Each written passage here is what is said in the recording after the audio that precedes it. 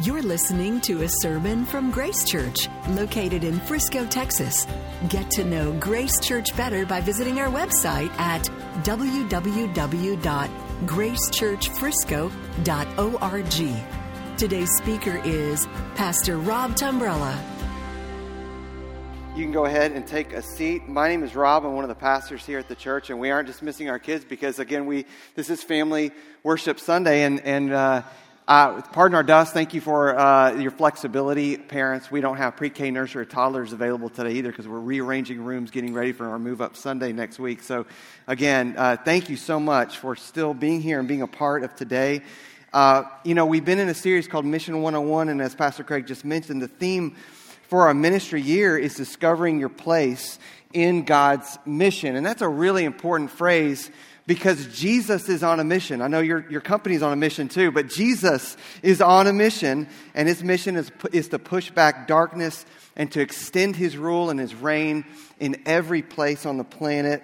And through the message of the cross, we come under his rule, we come under his reign, and we find new life in Jesus Christ and freedom from death. And that new life is his Spirit. That Spirit connects us. His Spirit connects us one to each other, where people that are completely different are now brothers and sisters in Christ with God as our Father. And last week we saw that he has commissioned us to join his mission as ordinary people living with gospel intentionality, to see lives transformed and to see whole cultures transformed through the gospel.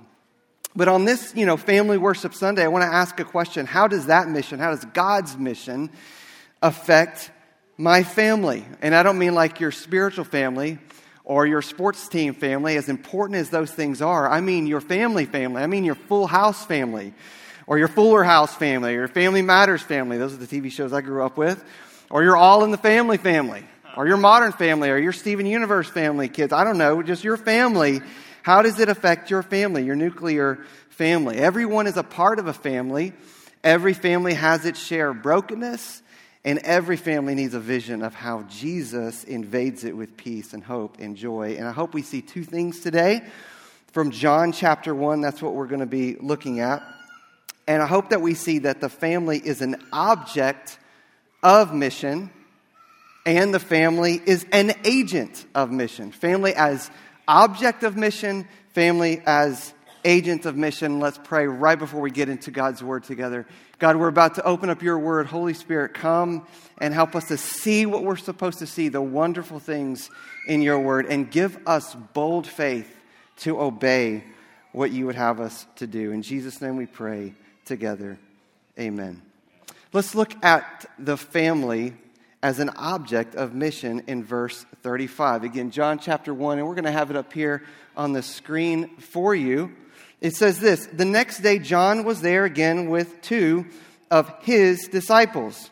And when he saw Jesus passing by, he said, 'Look, the Lamb of God.'" Now it's important to note that this is John the Baptist. He's the baptizer. He has a large following. He is kind of a celebrity, as it were. He's trending on Twitter. He has a number of Instagram followers because he has his own disciples. But when he sees Jesus passing by, he says, "Look at him, look at the Lamb of God." And he points his disciples away from him to Jesus. And this is what he did earlier in the chapter. If you just scan your eyes up to verse 29, same chapter. "The next day he saw Jesus coming towards him, and he said, 'Behold, the Lamb of God, who takes away the sin of the world. This is he of whom I said, after me comes a man who ranks before me, because he was before me.'" John the Baptist is pointing to the deity and the glory and the majesty of the Lamb, who is Jesus, who takes away sin. Now we know that the only way a lamb takes away sin is by a substitutionary sacrifice. And that's what Jesus does at the cross. He takes away sin by taking it to himself and taking it all the way to the cross. Galatians 3 says it this way: "Christ redeemed us from the curse of the law by becoming a curse for us." That's a substitute for us, standing in our place. "For it is written, cursed is everyone who is hanged on a tree. Jesus was hung on a tree, hung on the cross as a substitute for us to take away darkness. And he does it so well that the next time we see the Lamb showing up in Scripture is in Revelation 21, where it says, the city has no need of sun or moon to shine on it, for the glory of God gives its light, and its lamp is the Lamb. That's amazing. Jesus is the Lamb taken away into darkness so that he can take away darkness forever. And John believes that he is the Lamb of God. Now, it's important to note that John the Baptist is Jesus' cousin. And he grew up with him. And he believes that Jesus is the Son of God. And he's not the only family member. Jesus' mother Mary believes that he's the Son of God. Jesus' earthly father Joseph believes he's the Son of God. Other family members that show up in Scripture, 4 brothers, James, Joseph, Judas, Simon, all believe he's the Lamb of God who comes to take away the sins of the world. Jesus has unnamed sisters in the Bible. One shows up in Mark 5. Her name is Salome. And he has others. These family members, listen, traveled with him during his ministry. They saw his miracles. They witnessed his crucifixion. They interact with him at his resurrection. We see them at his ascension when he goes up into heaven. They are at Pentecost in Acts 1. They're listed there.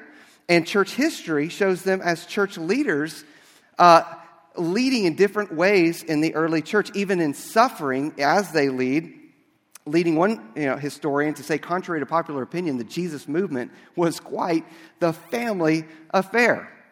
Now, kids and students, you might be able to trick your friends, but the old saying goes, you cannot fool your family.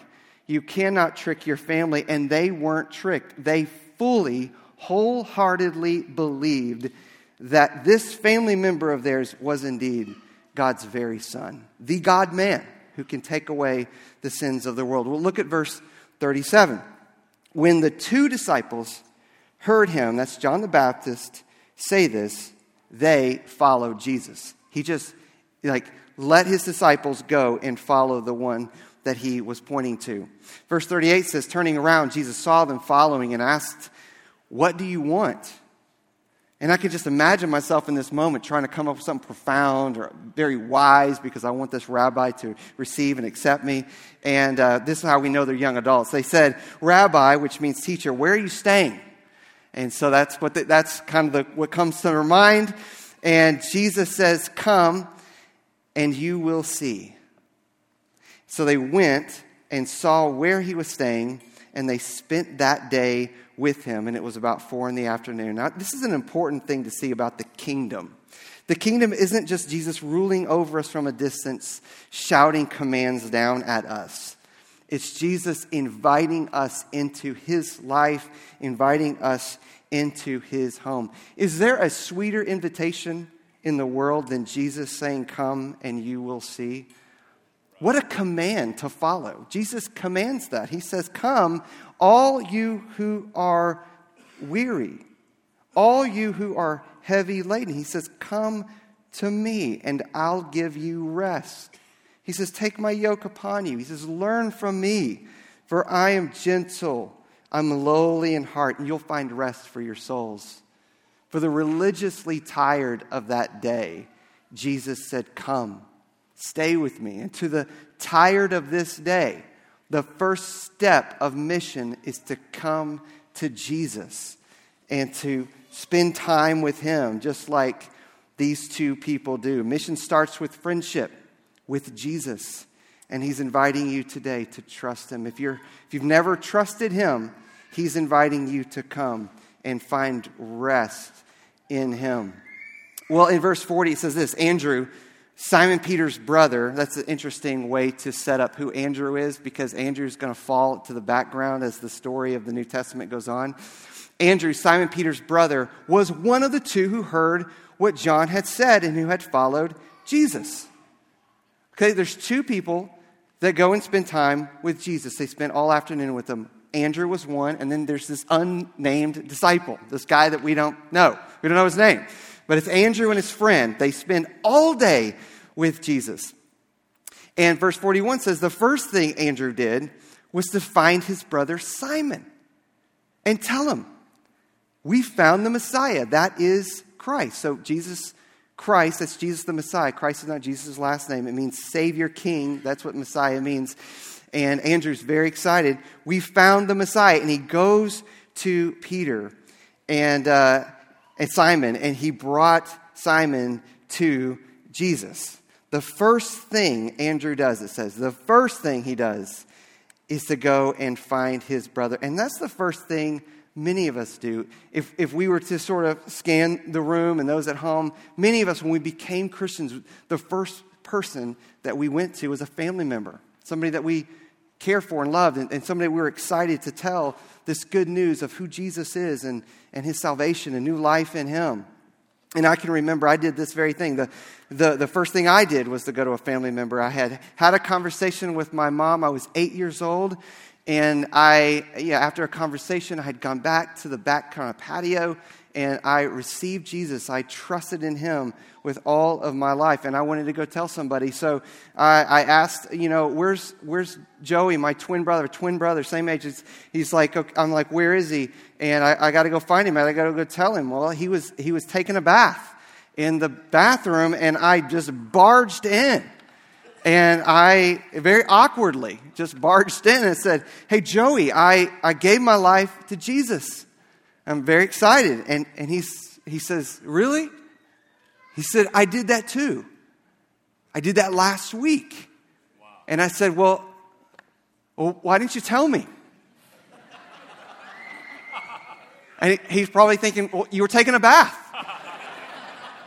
And this is really awkward. We don't do this. But family is awkward. And that's how new life happens. That you come to faith in Jesus, you got to go tell somebody. And you tell a family member. And they receive it oftentimes with joy. But not all the times. Not all the times. Going home to family members and telling them about your relationship with Jesus is not always the first impulse of our lives, and it wasn't in Scripture either. In Mark chapter 5, there's a man who is set free from evil spirits, and this man, we're told, begged Jesus that he might be with him and stay in the traveling of the disciples. And it says that Jesus did not permit him. Didn't permit him. Begged him. Can you imagine? He said no. He did not permit him. He says to him, go home.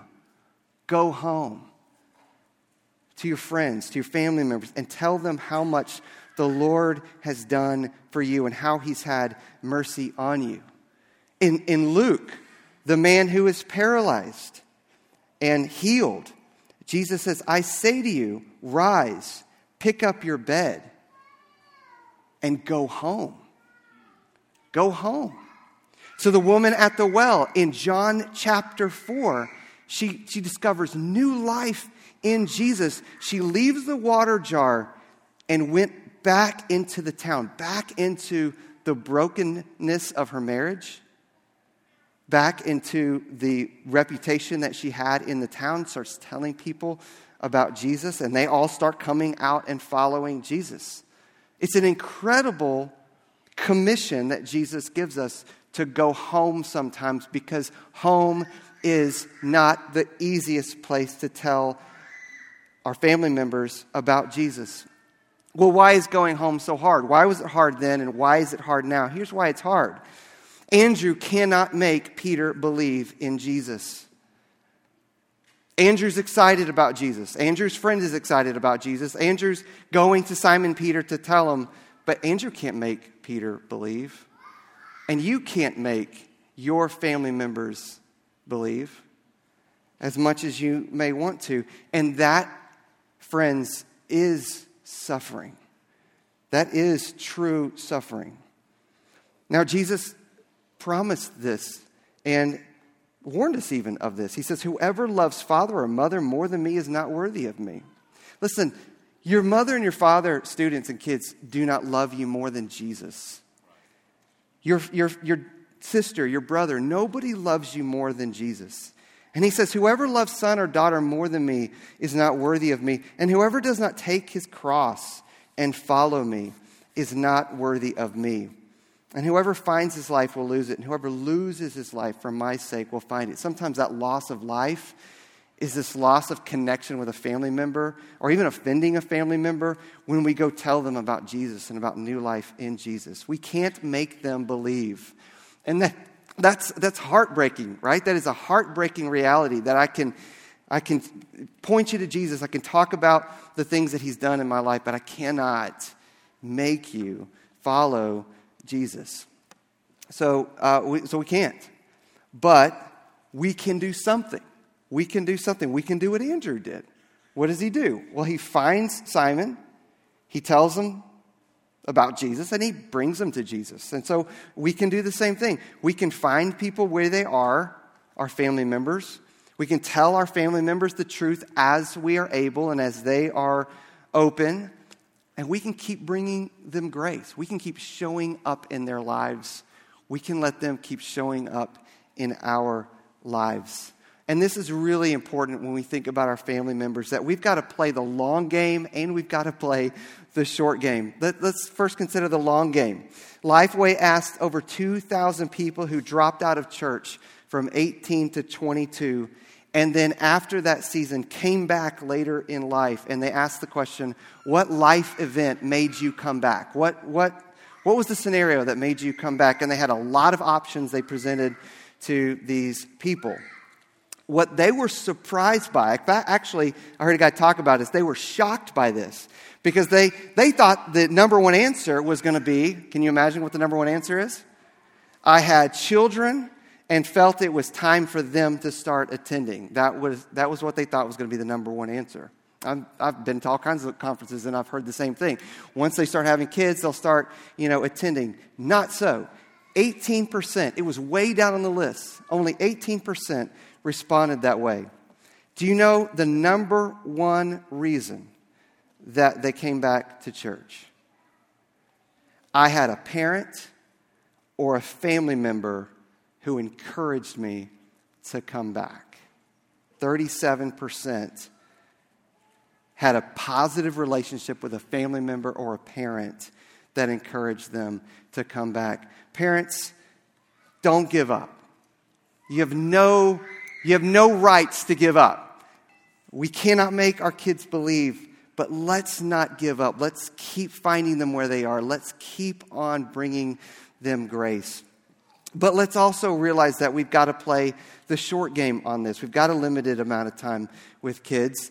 And we have a first thing responsibility. Andrew felt that, and we should feel this as a responsibility to tell our students and to tell our kids about Jesus and his kingdom. Consider this, the largest evangelistic ministry in our church happens on Sunday morning right behind me.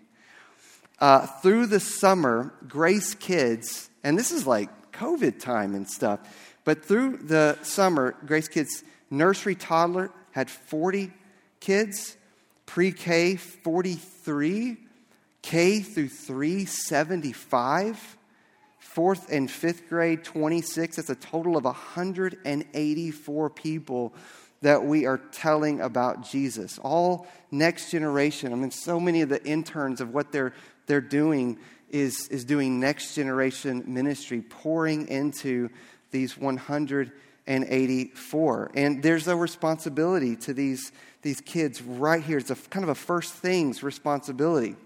And starting next week, we're going to expand this offering by offering for the very first time in the history of our church an optional full service worship time all the way up through fifth grade in both the 9 o'clock service and the 10:45 service. And the reason we're so excited about this is that it provides more instruction during the singing. It adds more teaching time through drama, scripture memory each and every week through the singing time. And we're going to expand our teaching time, and we're going to do that based on a modern-day classic. I don't say that very often about books, but this truly is a modern-day classic called the Jesus Storybook Bible. And everybody gets one of these today. Every household gets one. Not every family member. If you don't take 6, if you have a family of 6, take one.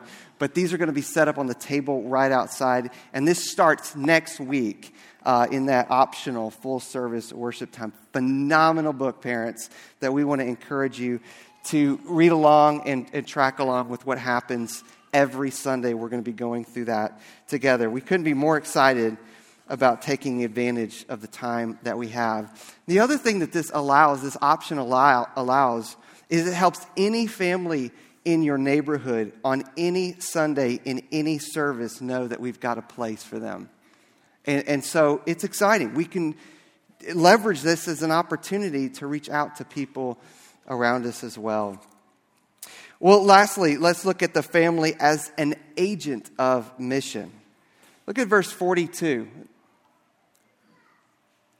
It says in verse 42, Jesus looked at him and said, "You are Simon, son of John. You will be called Cephas," which when translated is Peter. Now it's just interesting. Jesus takes it. He has all authority in heaven and earth, so he can rename people all he wants. And he already did that to 2 other brothers. He did that to James and John, the sons of Zebedee. It was his idea to call them the sons of thunder, which is just cool. I just think that's cool that Jesus comes up with nicknames for people and they stick for eternity. And maybe you've got a nickname. Maybe he's got a nickname for you that you've never heard before. Well, he called the sons of Zebedee sons of thunder, but he doesn't give 2 nicknames to Andrew and Simon. He only gives the new name to Simon, and he calls him Cephas, Peter. And it means, in other places, he says, "On this rock I will build my church, and the gates of Hades will not overcome it." Now, if you're Andrew, can you imagine this scenario? Andrew's the one who spent all day with Jesus, with his friend, this unnamed friend. You know, he's the one that went and got Simon and brought him to Jesus. But Simon is the one that gets the new name, the new mission. He gets to be the leader of the church. He gets to take the gospel to the Jewish community. And Andrew starts to take kind of the second seat. Now, what an amazing picture of humility of a brother elevating and encouraging another brother to do more and to do beyond what he has called Andrew to do. Andrew sees Peter as he is. He's his brother. And there, you know your brothers and your sisters, right? You see all their weaknesses, and you're probably listening to that saying, yeah, you're a rock because you're going to fall like a rock, you know? And he does fall like a rock. Peter falls multiple times like a rock. That's probably a double meaning there, you know, with Jesus. We're going to see you fall like a rock. But Andrew also sees Peter become the rock that Jesus says he's going to be. Listen, in Acts chapter 2, the Holy Spirit falls, and Peter, who was at one time just this frightened person, unable to stand up for Jesus, filled with the Holy Spirit, speaks boldly and says, "Repent and be baptized, every one of you, in the name of Jesus Christ for the forgiveness of your sins, and you'll receive the gift of the Holy Spirit, for the promise is for you," and listen, "for your children, and for all who are far off, everyone whom the Lord our God calls to himself." And so what was initially a movement catalyzed by singles starts to spread to families and starts to spread to children. It says those who received his word were baptized, and they were added that day about 3,000 souls. Like revival breaks out, and now you've got people who are like already in families and connected, and you got singles and married people and now kids, and they're going to now take the gospel out. But they don't take the gospel out until they're scattered out in Acts chapter 6. God literally scatters them all over the place. And as they go, They start sharing the gospel. They start living the gospel out loud in the communities that they go to. They migrate all over, and as they go, they start churches. Now listen to this.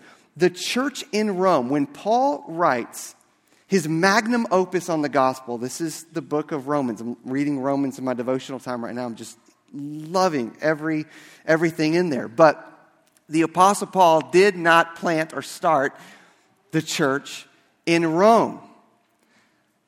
As people were scattered and they migrated and found themselves in Rome, families started these house churches, 6 or 7 of them. Believing family members living on mission together started the church in Rome, to the degree that when Paul's writing to the Roman church, he's going to go visit them and through those relationships be sent out from them to Spain. That's his whole point one of his points of writing the book of Romans, is that he says the foundation is laid by these believing family members living on mission, and I'm going to move on into Spain. The power of family members living on mission is amazing. Harriet Connor says, initially most churches met in homes. Families were mission bases. Entire households heard, believed, and spread the gospel together. Well, you could say, well, what did these families do? Did they have like some unique sort of supernatural thing going on? Well, in his book, The Triumph of Christianity, Rodney Stark points to these things. And they're ordinary things done with gospel intentionality. Do you know what the early church did, these families? They elevated human dignity. They opened their homes with mercy to the sick and hurting. They cared for the marginalized of society when nobody else cared. The Christians did. They shared their faith in the neighborhood, on the job. They invited people into the community to hear the gospel. Now, those are ordinary things, but if we do them with gospel intentionality, trusting in the Holy Spirit, amazing and incredible things happen. That's what happened all over Asia Minor as they scatter and share the gospel. And I know that we're in a season of like a loneliness epidemic, and sometimes it seems so passé. Like, does that actually work? Inviting people into the community to hear the gospel, does that work anymore? Well, according to one recent survey, 67% of Americans say a personal invitation from a family member would be very or fairly effective in getting them to visit a church. 67% of the people in our world's family member, they would come visit a church. 63% of Americans say a personal invitation from a friend or a neighbor would be very effective in getting them to visit a church. Now, that's amazing to me.